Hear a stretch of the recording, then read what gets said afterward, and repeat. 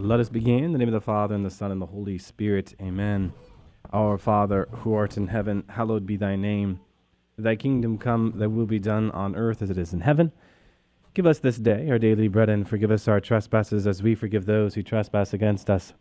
And lead us not into temptation, but deliver us from evil. Amen. In the name of the Father, and the Son, and the Holy Spirit. Amen. Well, welcome to another edition of Seeds of Truth. This is your host, Joe Holcraft, coming to you from KKXX Studios.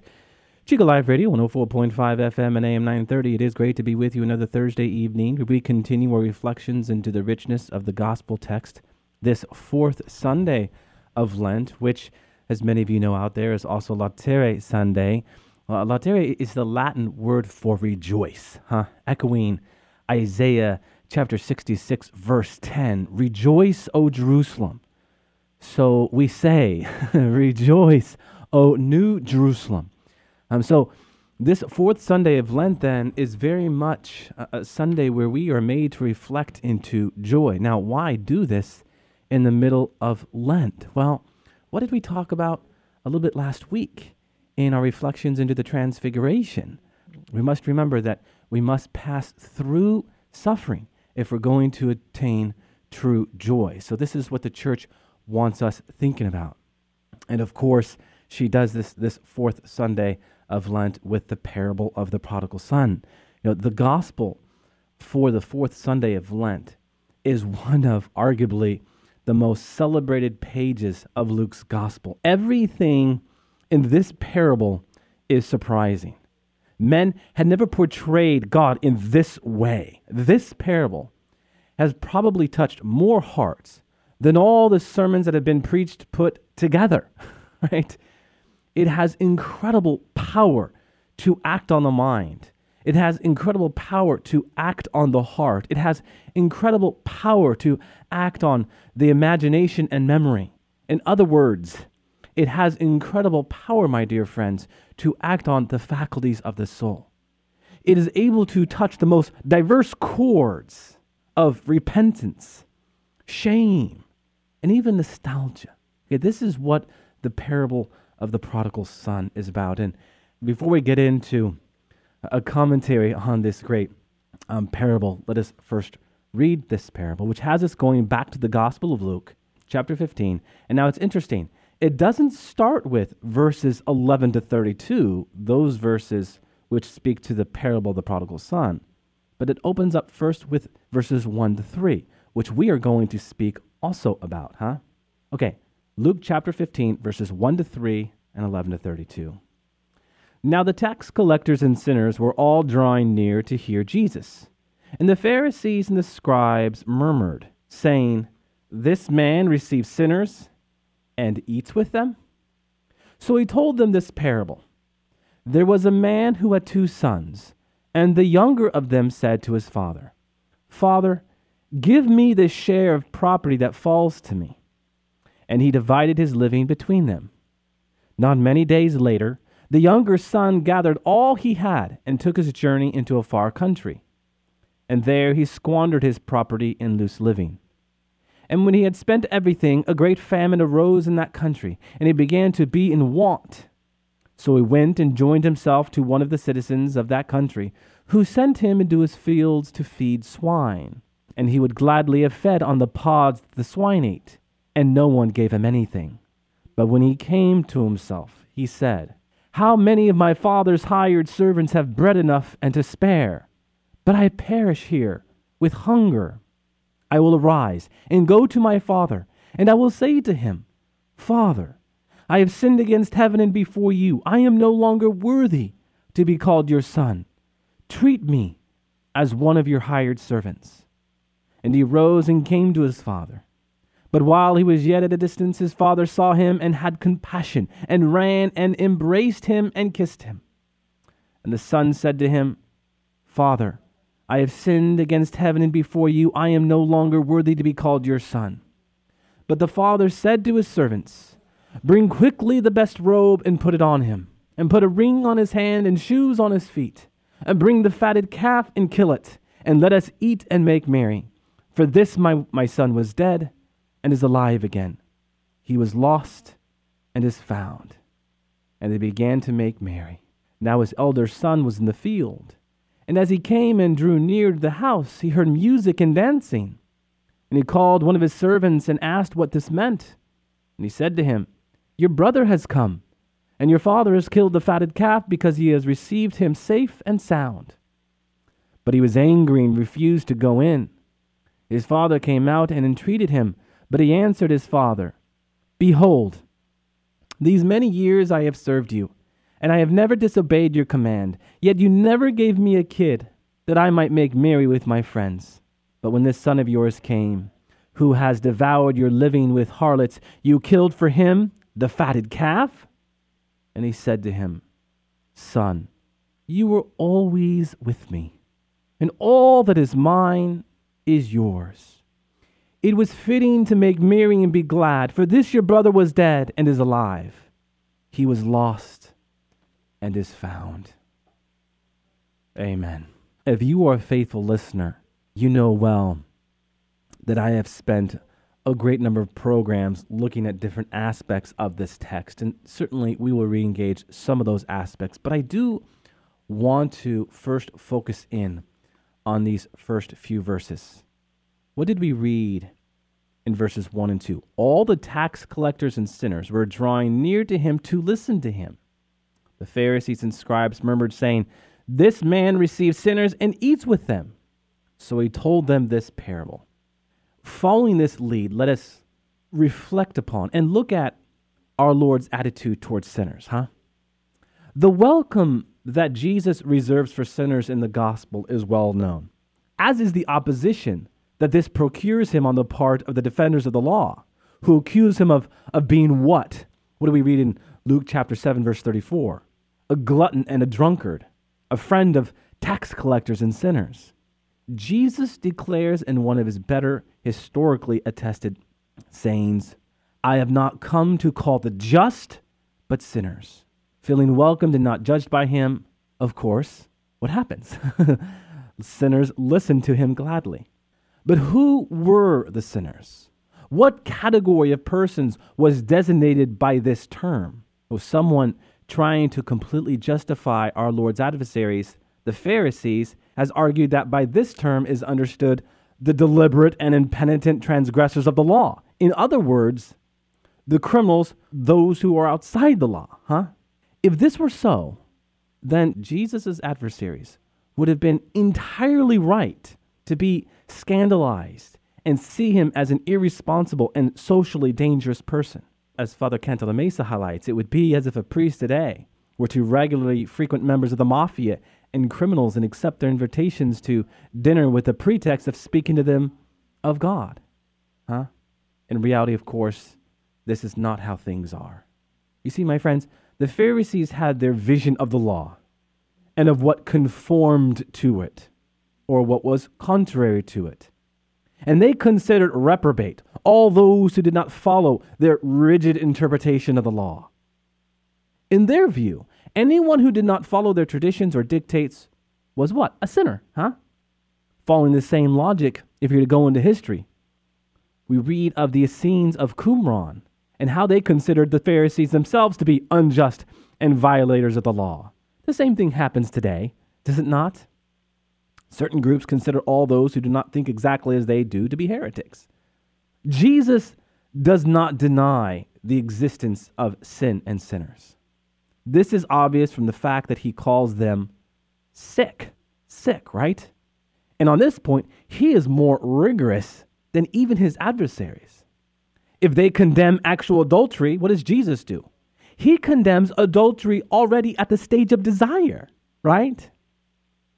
If the law says not to kill, what does Jesus say? Jesus says that we must not even hate or insult our brother. You see what he does? He goes deeper, and paradoxically, he has us thinking differently. To the sinners who draw near to him, he says, go and sin no more. He does not say, go and live as you were living before.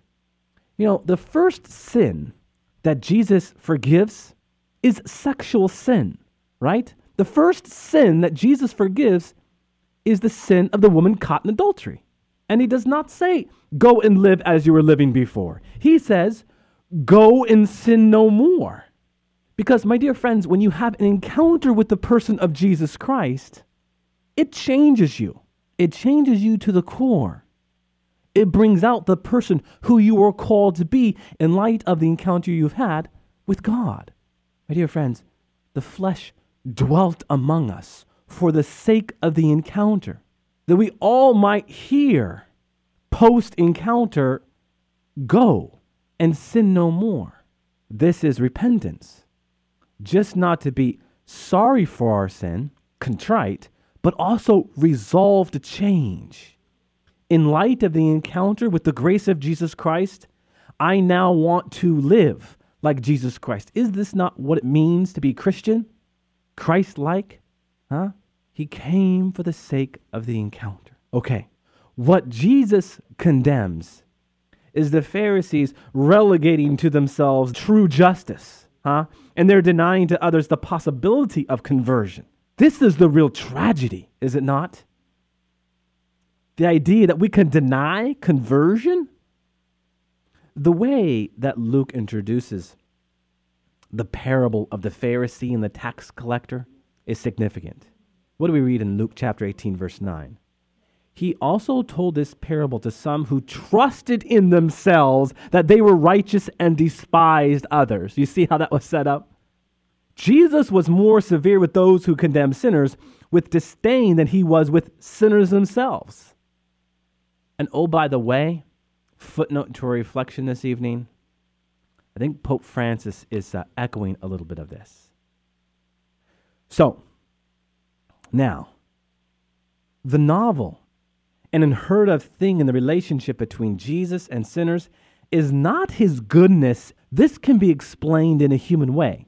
There is, in his attitude, something that cannot be humanly explained. That is, it cannot be explained so long as Jesus is taken to be a man like other men. What is novel and unheard of is our Lord's what? Forgiveness of sins. What does Jesus say to the paralytic? My son, your sins are forgiven you. Who can forgive sins but God alone? Jesus' horrified adversaries cry out, right? And what was our Lord's reply? So that you might know that the Son of Man has the authority to forgive sins, get up. He said to the paralytic, pick up your mat and go home. No one could verify whether the sins of that man were forgiven, but everyone could see that he got up and walked, right? The visible miracle attested to the invisible miracle. That's the whole point behind that parable, right? Behind that narrative, behind that encounter. Even the investigation of our Lord's relationship with sinners contributes to an answer to the question, who is Jesus? I mean, a man like other men, a prophet, or something different still? Who was he? During his earthly life, Jesus never explicitly affirmed himself to be God, right? He always deferred to the Son of Man. But he did attribute to himself powers that are exclusive to God. Now, in light of this, let us return to our gospel for this Sunday and the parable of the prodigal son. And let us situate this within the context of the whole chapter, because the whole chapter is just not about the parable of the prodigal son, but of course, the lost sheep and the lost coin. And there is a common element that unites the parables of the lost sheep, the lost coin, and the prodigal son. What do the shepherd who finds the lost sheep and the woman who finds her coin say? Rejoice with me. Rejoice. Latere, huh? And what does Jesus say at the end of each parable? There will be more joy in heaven for a converted sinner than for 99 just people who do not need to convert. You see, my friends, the leitmotif of the three parables is joy, the joy of God. The phrase, there is joy before the angels of God, is an entirely Jewish way to speak of joy in God. In our parable, joy overflows and becomes a feast, huh? The father is overcome with joy, and what happens? He orders the best robe for his son, a ring with the family seal, which was very important, the killing of the fatted calf, and says to all, you heard the verses, You heard the words. Let us eat and make merry, for this my son was dead and is alive again. He was lost and is found. Beautiful. Father Canto de Mesa, in his reflection, turns to Dostoevsky, the popular Russian author, Russian writer. If you've never read Dostoevsky, read him. So many rich, palpable Christian images. In one of his novels, Dostoevsky describes a scene that has the air of having been witnessed in reality. A woman holds a baby a few weeks old in her arms, and for the first time, according to her, he smiles at her. All contrite, she makes the sign of the cross on his forehead, and to those who ask her the reason for this, she says, just as a mother is happy when she sees the first smile of her child, God too rejoices every time a sinner gets on his knees and addresses a heartfelt prayer to him. Beautiful. That was from his classic work, The Idiot. Right? The Idiot. That's the name of his book, The Idiot. And I tell you, you've heard me quote that read before. It is a rich, rich read. Okay. And let me say something to that encounter as it relates between parent and newborn, especially when that newborn smiles for the first time. If you have never experienced that, for all of you listeners out there who is not a father or mother, let me tell you, there is something in that encounter that brings a joy that words cannot explain. And it is right that Dostoevsky speaks to this here, because if that is true, how much more does God rejoice when we go on bended knee and repent of our sins? Amen. So, what takes away our joy? Well, let us consider the eldest son in this narrative, who gives us a portrait of envy and entitlement. He puts expectation at the heart of what he does, which ultimately leads to disappointment and resentment. You've heard me speak to this before. Expectation leads to disappointment, and disappointment breeds resentment. Ask yourself the question, if you resent someone, does it have something to do with disappointment? And does that disappointment have something to do with expectation? Did the prodigal son expect anything from his father in his return? No. He was deeply contrite. He was deeply moved by how he failed his father. And all he desired was to be in his father's presence as a servant. He didn't expect anything. The prodigal son merited nothing. Nothing. Grace, my dear friends, is unmerited goodness from God. And I think we have to be reminded of this from time to time. How do we expect? And how does it impact our relationships? Here, we ought to speak to gratitude. Are we grateful for what God has done in our lives? So in the case of the elder son, his self-centeredness, as this story reveals, results in the inability to see his brother as a brother. Did you not catch that? This son of yours. He no longer speaks to him as a brother, but this son of yours. You know, I joke around with my wife when one of our children does something wrong. That son of yours, I say playfully.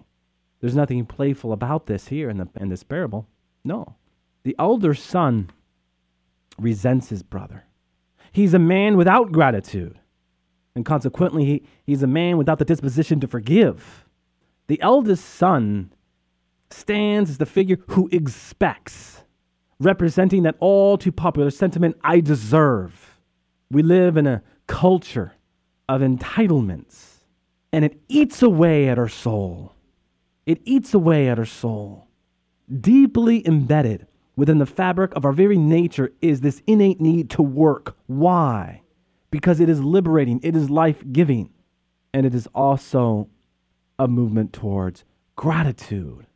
If entitlements lead to slothfulness, laziness, and sin, work leads to freedom and gratitude. Let us not live in that sentiment of, I deserve, but live in God's mercy. Live in God's mercy. It's a fascinating thing that the younger son cannot believe at first that his father is taking him back again. He is too inclined to despise himself for his failure in life. The elder son cannot accept the fact that to the father, the lost son's coming back home again is more important than any matters of inheritance. He was dead and is alive. Both of them have to learn to understand that God intends them to be happy and alive. All of us have to understand that it gives God the greatest joy if we, his children, find our way home to him and rejoice in him. And the farther away from which we are coming back, the greater his joy. Brothers and sisters, in our sin, we are at our worst. But when we take that sin and we repent of that sin and we go to the sacrament of confession, what we get is God's best, his grace, his mercy. And at once he reminds us that we are better than our worst. Because if sin is our worst and God's grace is what is best, then by living in his grace, we are better than our worst.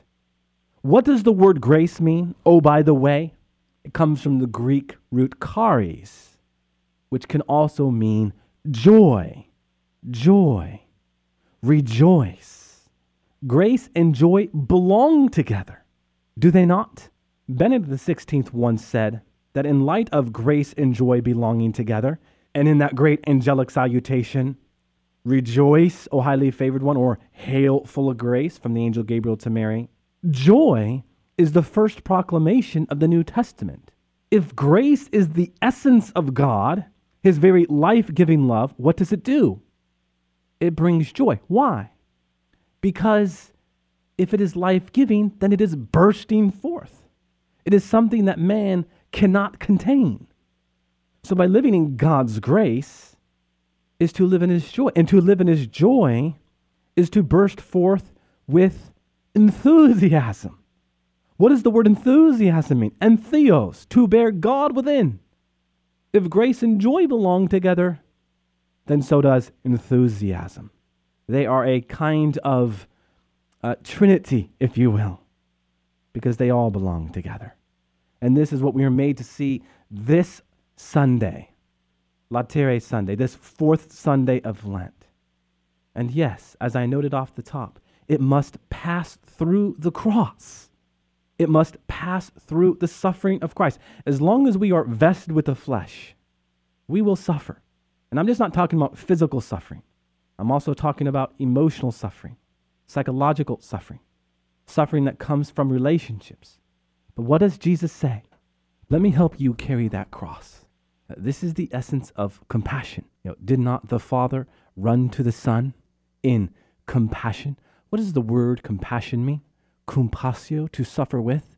To suffer with. I mean, why do we spend so much time reflecting into the meaning of words? Because words have origin and words have meaning. And if we're going to better understand just not scripture, but our dialogues that we have with one another, we have to better understand the words we use. What does mercy mean? From the Latin misericordiae, sorrowful at heart, to share misery. Christ came to us so as to share in our misery. And he doesn't give us an antidote to our pain, to our suffering. He shows us how to endure suffering by allowing him to help us carry our cross. So important. He gave our crosses redemptive power. And this is why we conform ourselves to him. Okay, I'm looking up at the clock and we are out of time. Let us go ahead and wrap up with a word of prayer in the name of the Father, and the Son, and the Holy Spirit. Amen. Good and gracious God, we do give you a special thanks and praise for the gift of this time that we have together, that you might continue to enrich us with your word, the living word of God, sacred scripture, and with the gift of the Holy Spirit, that we might continue to gain access into the inner life of God. Amen. And let us turn to Our Lady. Hail Mary, full of grace, the Lord is with thee. Blessed art thou among women, and blessed is the fruit of thy womb, Jesus. Holy Mary, Mother of God, pray for us sinners, now and at the hour of our death. Amen. All glory be to the Father, and to the Son, and to the Holy Spirit, as it was in the beginning, is now, and ever shall be, world without end. Amen, and God bless you.